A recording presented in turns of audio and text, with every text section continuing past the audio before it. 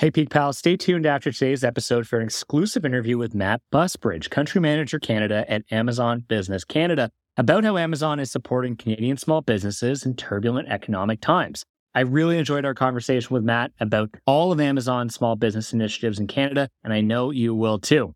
Now, on to today's episode. I'm Britt Chang. And I am Jay Rosenthal, and this is your Peak Daily for Wednesday, December 6th, where we cover the biggest stories in Canadian and global business, finance, and tech, all in less than 7 minutes. Okay, so Jay, I've got a stat for anyone who's ever thought, well, this conference call could have been an email. So Slack surveyed 10,000 office workers and found that about 2 hours of meetings is the daily limit for most of us before those sinks start eating into productivity. You can consider that further proof that cutting meetings frees up valuable time that's better used for vital tasks, like taking extra long lunches. Getting spreadsheets done. What's your call limit, Jay?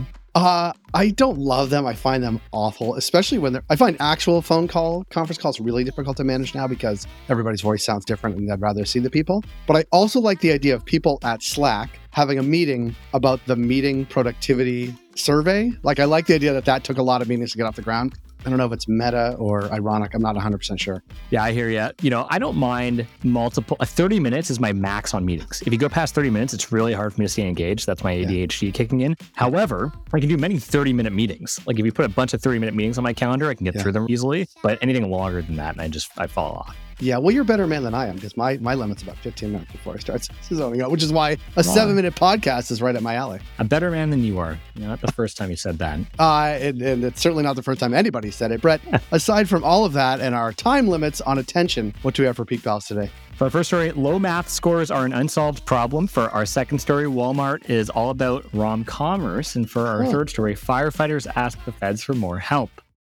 For our first story, if you're like us, when you studied math in school, you were constantly thinking, wow, this is hard. Unfortunately for kids today, it seems that learning math has gotten even harder. Brett, how are kids falling behind in their math education? So, Canadian math scores continued a long fall from grace per the latest results from the OECD's standardized math test. Between 2003 and 2022, overall scores declined by 35 points, with only 12% of students categorized as high math achievers. Last year, 22% of students scored below the level of math literacy the OECD finds adequate to fully participate in modern society. In 2003, that number was just 10%.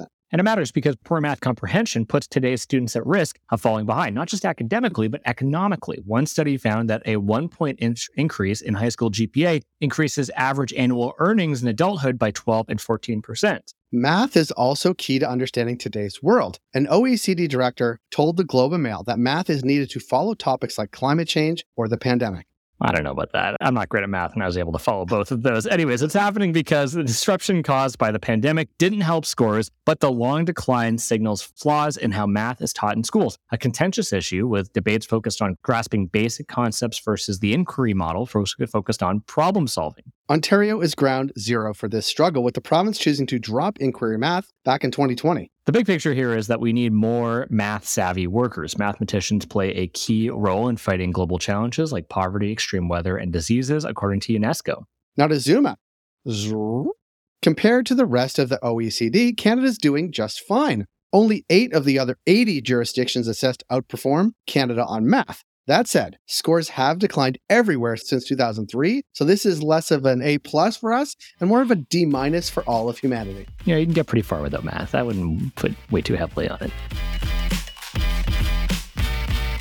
For our second story, the world's largest retailer is banking on a holiday season staple to boost sales, the cheesy holiday rom-com. So, Jay, are you telling me that Walmart is in the movie business now? They are, Brett. Walmart has launched a 23-part shoppable rom-com TV series called Add to Heart. Get it? So it's like add to cart, but actually add to heart. As part of its push to reach younger consumers, the format allows viewers to buy the clothes, decor, and furniture that is seen on the show. The show is currently streaming on YouTube, Roku, and TikTok and features 330 giftable Walmart products that can be purchased as you watch the series. Now, to catch you up, shoppable content is already a hit in Asia, where companies like ByteDance cultivate and promote heavily branded content on social media. North American brands are following by launching shoppable shows and integrating e-commerce into popular series. Back in 2020, Amazon launched a fashion reality show called Making the Cut, which allows viewers to purchase the winning outfits with embedded Amazon links. Walmart has also partnered with NBC to bring a similar experience to Below Deck Mediterranean,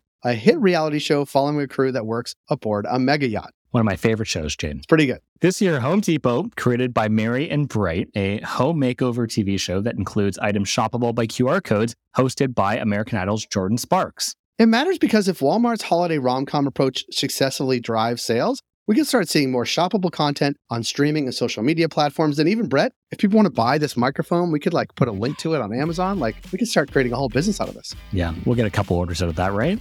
Sure. And for our third and final story today, after persevering through the most destructive year ever for wildfires in Canada, firefighters are in Ottawa trying to get more support before the next wildfire season. Here's what's driving the news. Over 40 fire chiefs from across the country are meeting with various federal officials today to drum up support. One of their main asks is to increase the volunteer firefighter tax credit from $3,000 a year to $10,000 a year in order to attract more volunteers. Now, volunteer firefighters account for 71% of firefighters in Canada, but 9,500 quit in 2023 as the sheer number of fires caused burnout and jeopardized their paying day jobs. Other firefighters are set to leave the workforce because of retirement. This year, over 38,000 firefighters were over 50, up from just 30,000 2 years prior. The fire chiefs also want more cash to upgrade outdated equipment, a restoration and revamp of federal emergency preparedness funding, and a national fire administration to handle the coordination of firefighting efforts, just like in the U.S. But this all costs money, and the budget-cutting feds already announced $65 million in funding to 6 provinces and territories to buy new specialized equipment earlier this year. As is, annual national wildfire protection costs have surpassed $8 billion in 6 of the last 10 years, going up an average of $150 million per decade since the 1970s. The bottom line is, wildfires destroyed a record 18.5 million hectares so far this year. A stronger, better equipped, more coordinated firefighting force could prevent that record from being broken. Peak Pals, thanks for making us the most listened to business news podcast in Canada. If you got a second, why not follow this podcast on your app of choice and leave us a review. And if you want more Peak, make sure to subscribe to our daily newsletter at readthepeak.com. Have a great Wednesday, Peak Pals. When you give me shockwaves. Hey, Matt, thank you so much for joining us on the Peak Daily. I'm excited to chat with you about how Amazon for Business is helping Canadian small business owners. But I would love to just start off by getting to know you a bit better and getting to know Amazon for Business a bit better. Sure. Yeah. Thanks, Brett. My name is Matt Busbridge. I'm the country leader for Amazon Business Canada.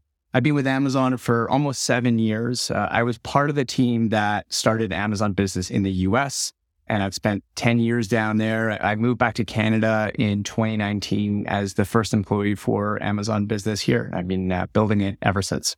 Amazing. Now, Amazon Business obviously is a newer product within Amazon. Most people, I hope, know what Amazon is and use Amazon often.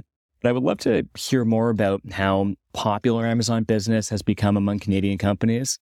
Sure. For a little background on how Amazon Business came to be, we discovered this business almost by accident when we noticed that our customers were using their personal Amazon accounts, as you just described, but they were buying for work. And instead of a pack of napkins, they were buying whole boxes and reams of printer paper and toner. And when we asked them why, they told us that they loved that Amazon-like shopping experience, super convenient, lots of choice, great shipping, great pricing, and they wanted to do that for work. That was the genesis of Amazon Business. It's an Amazon account, but for a company, large or small, or a hospital or school or a government agency. We launched it in 2015 in the US. We've scaled it all around the world. In the fall of 2019, we launched in Canada, which is our most recent country launch. We're in 9 countries globally. And since we launched, we've experienced some phenomenal growth. We grow our customer base about 50% year over year. We serve hundreds of thousands of different organizations across Canada, from, again, small businesses to TSX Top 60 and everything in between. And last year, Andy Jassy, who's the CEO of Amazon globally, mentioned in the letter to shareholders that Amazon Business, or AB as we call it, is now driving $35 billion in annualized gross sales globally with 6 million active customers worldwide. So a phenomenal experience building it here in Canada. That's incredible success in such a short period of time. I'd love to hear how Amazon Business supports small businesses on the platform. Obviously, they have a lot of big buying decisions to make, and I'd love to hear how Amazon Business fits into that kind of ecosystem. I'd say it's important to note that our buying customers, of which we have thousands aren't the only customers that we obsess over at Amazon. We also focus on independent sellers and give them immediate access to millions of our customers across Canada. Hundreds of thousands of selling partners are thriving on Amazon Business, and actually independent sellers or small businesses, many of them make up over half of Amazon Business's global sales. And that's because our customers can find products that they might never have been able to find before. And so globally, we've got hundreds of thousands of AB selling partners, and again, half of them are SMBs. In Canada, in 2021, 41,000 independent sellers are based in Canada, and they sold over 100 million products on Amazon.ca. That's more than 200 every minute, and they averaged $85,000 in sales. That's about 13% growth year over year, and 4,000 of them sold over $100,000. Yeah, we're really proud of our support of small businesses, both our selling partners and the small businesses that come to Amazon Business to buy. Yeah, it's incredible how you've built a platform to help Canadian small businesses succeed. I'd love to help our kind of listeners who are making at least buying decisions learn about how they can use Amazon to ensure that they are purchasing from Canadian small businesses that are on your platform.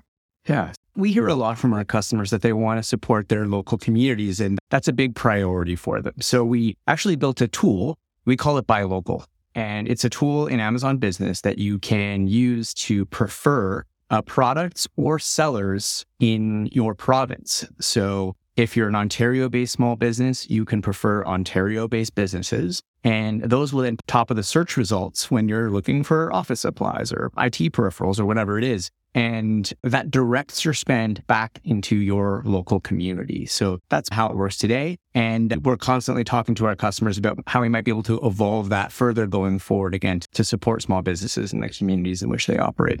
The neat thing about Amazon Business is that it's almost a two-sided marketplace where you provide a platform for all these Canadian small businesses that get to sell their goods on Amazon. But at the same time, there are buyers who are going to the platform to look for discounts and to inform their purchasing decisions. What's your number one piece of advice to business owners when it comes to the overall procurement process about how they make those decisions?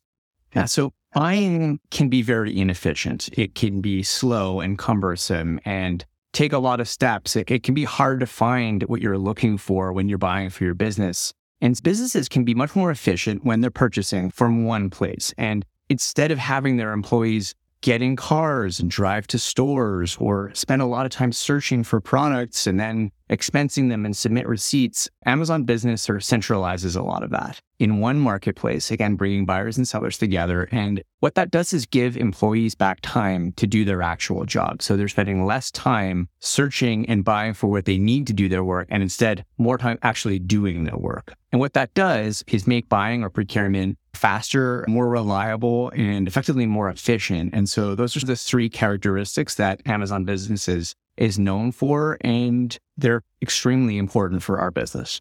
That's great advice. And thanks again, Matt, for taking your time to join us on the Peak Daily. It's great to hear all the different ways that Amazon is supporting Canadian small businesses who now more than ever, I think, need that support from organizations like yourself. So thank you again, Matt. I appreciate it. My pleasure, Brett. Thanks for having me.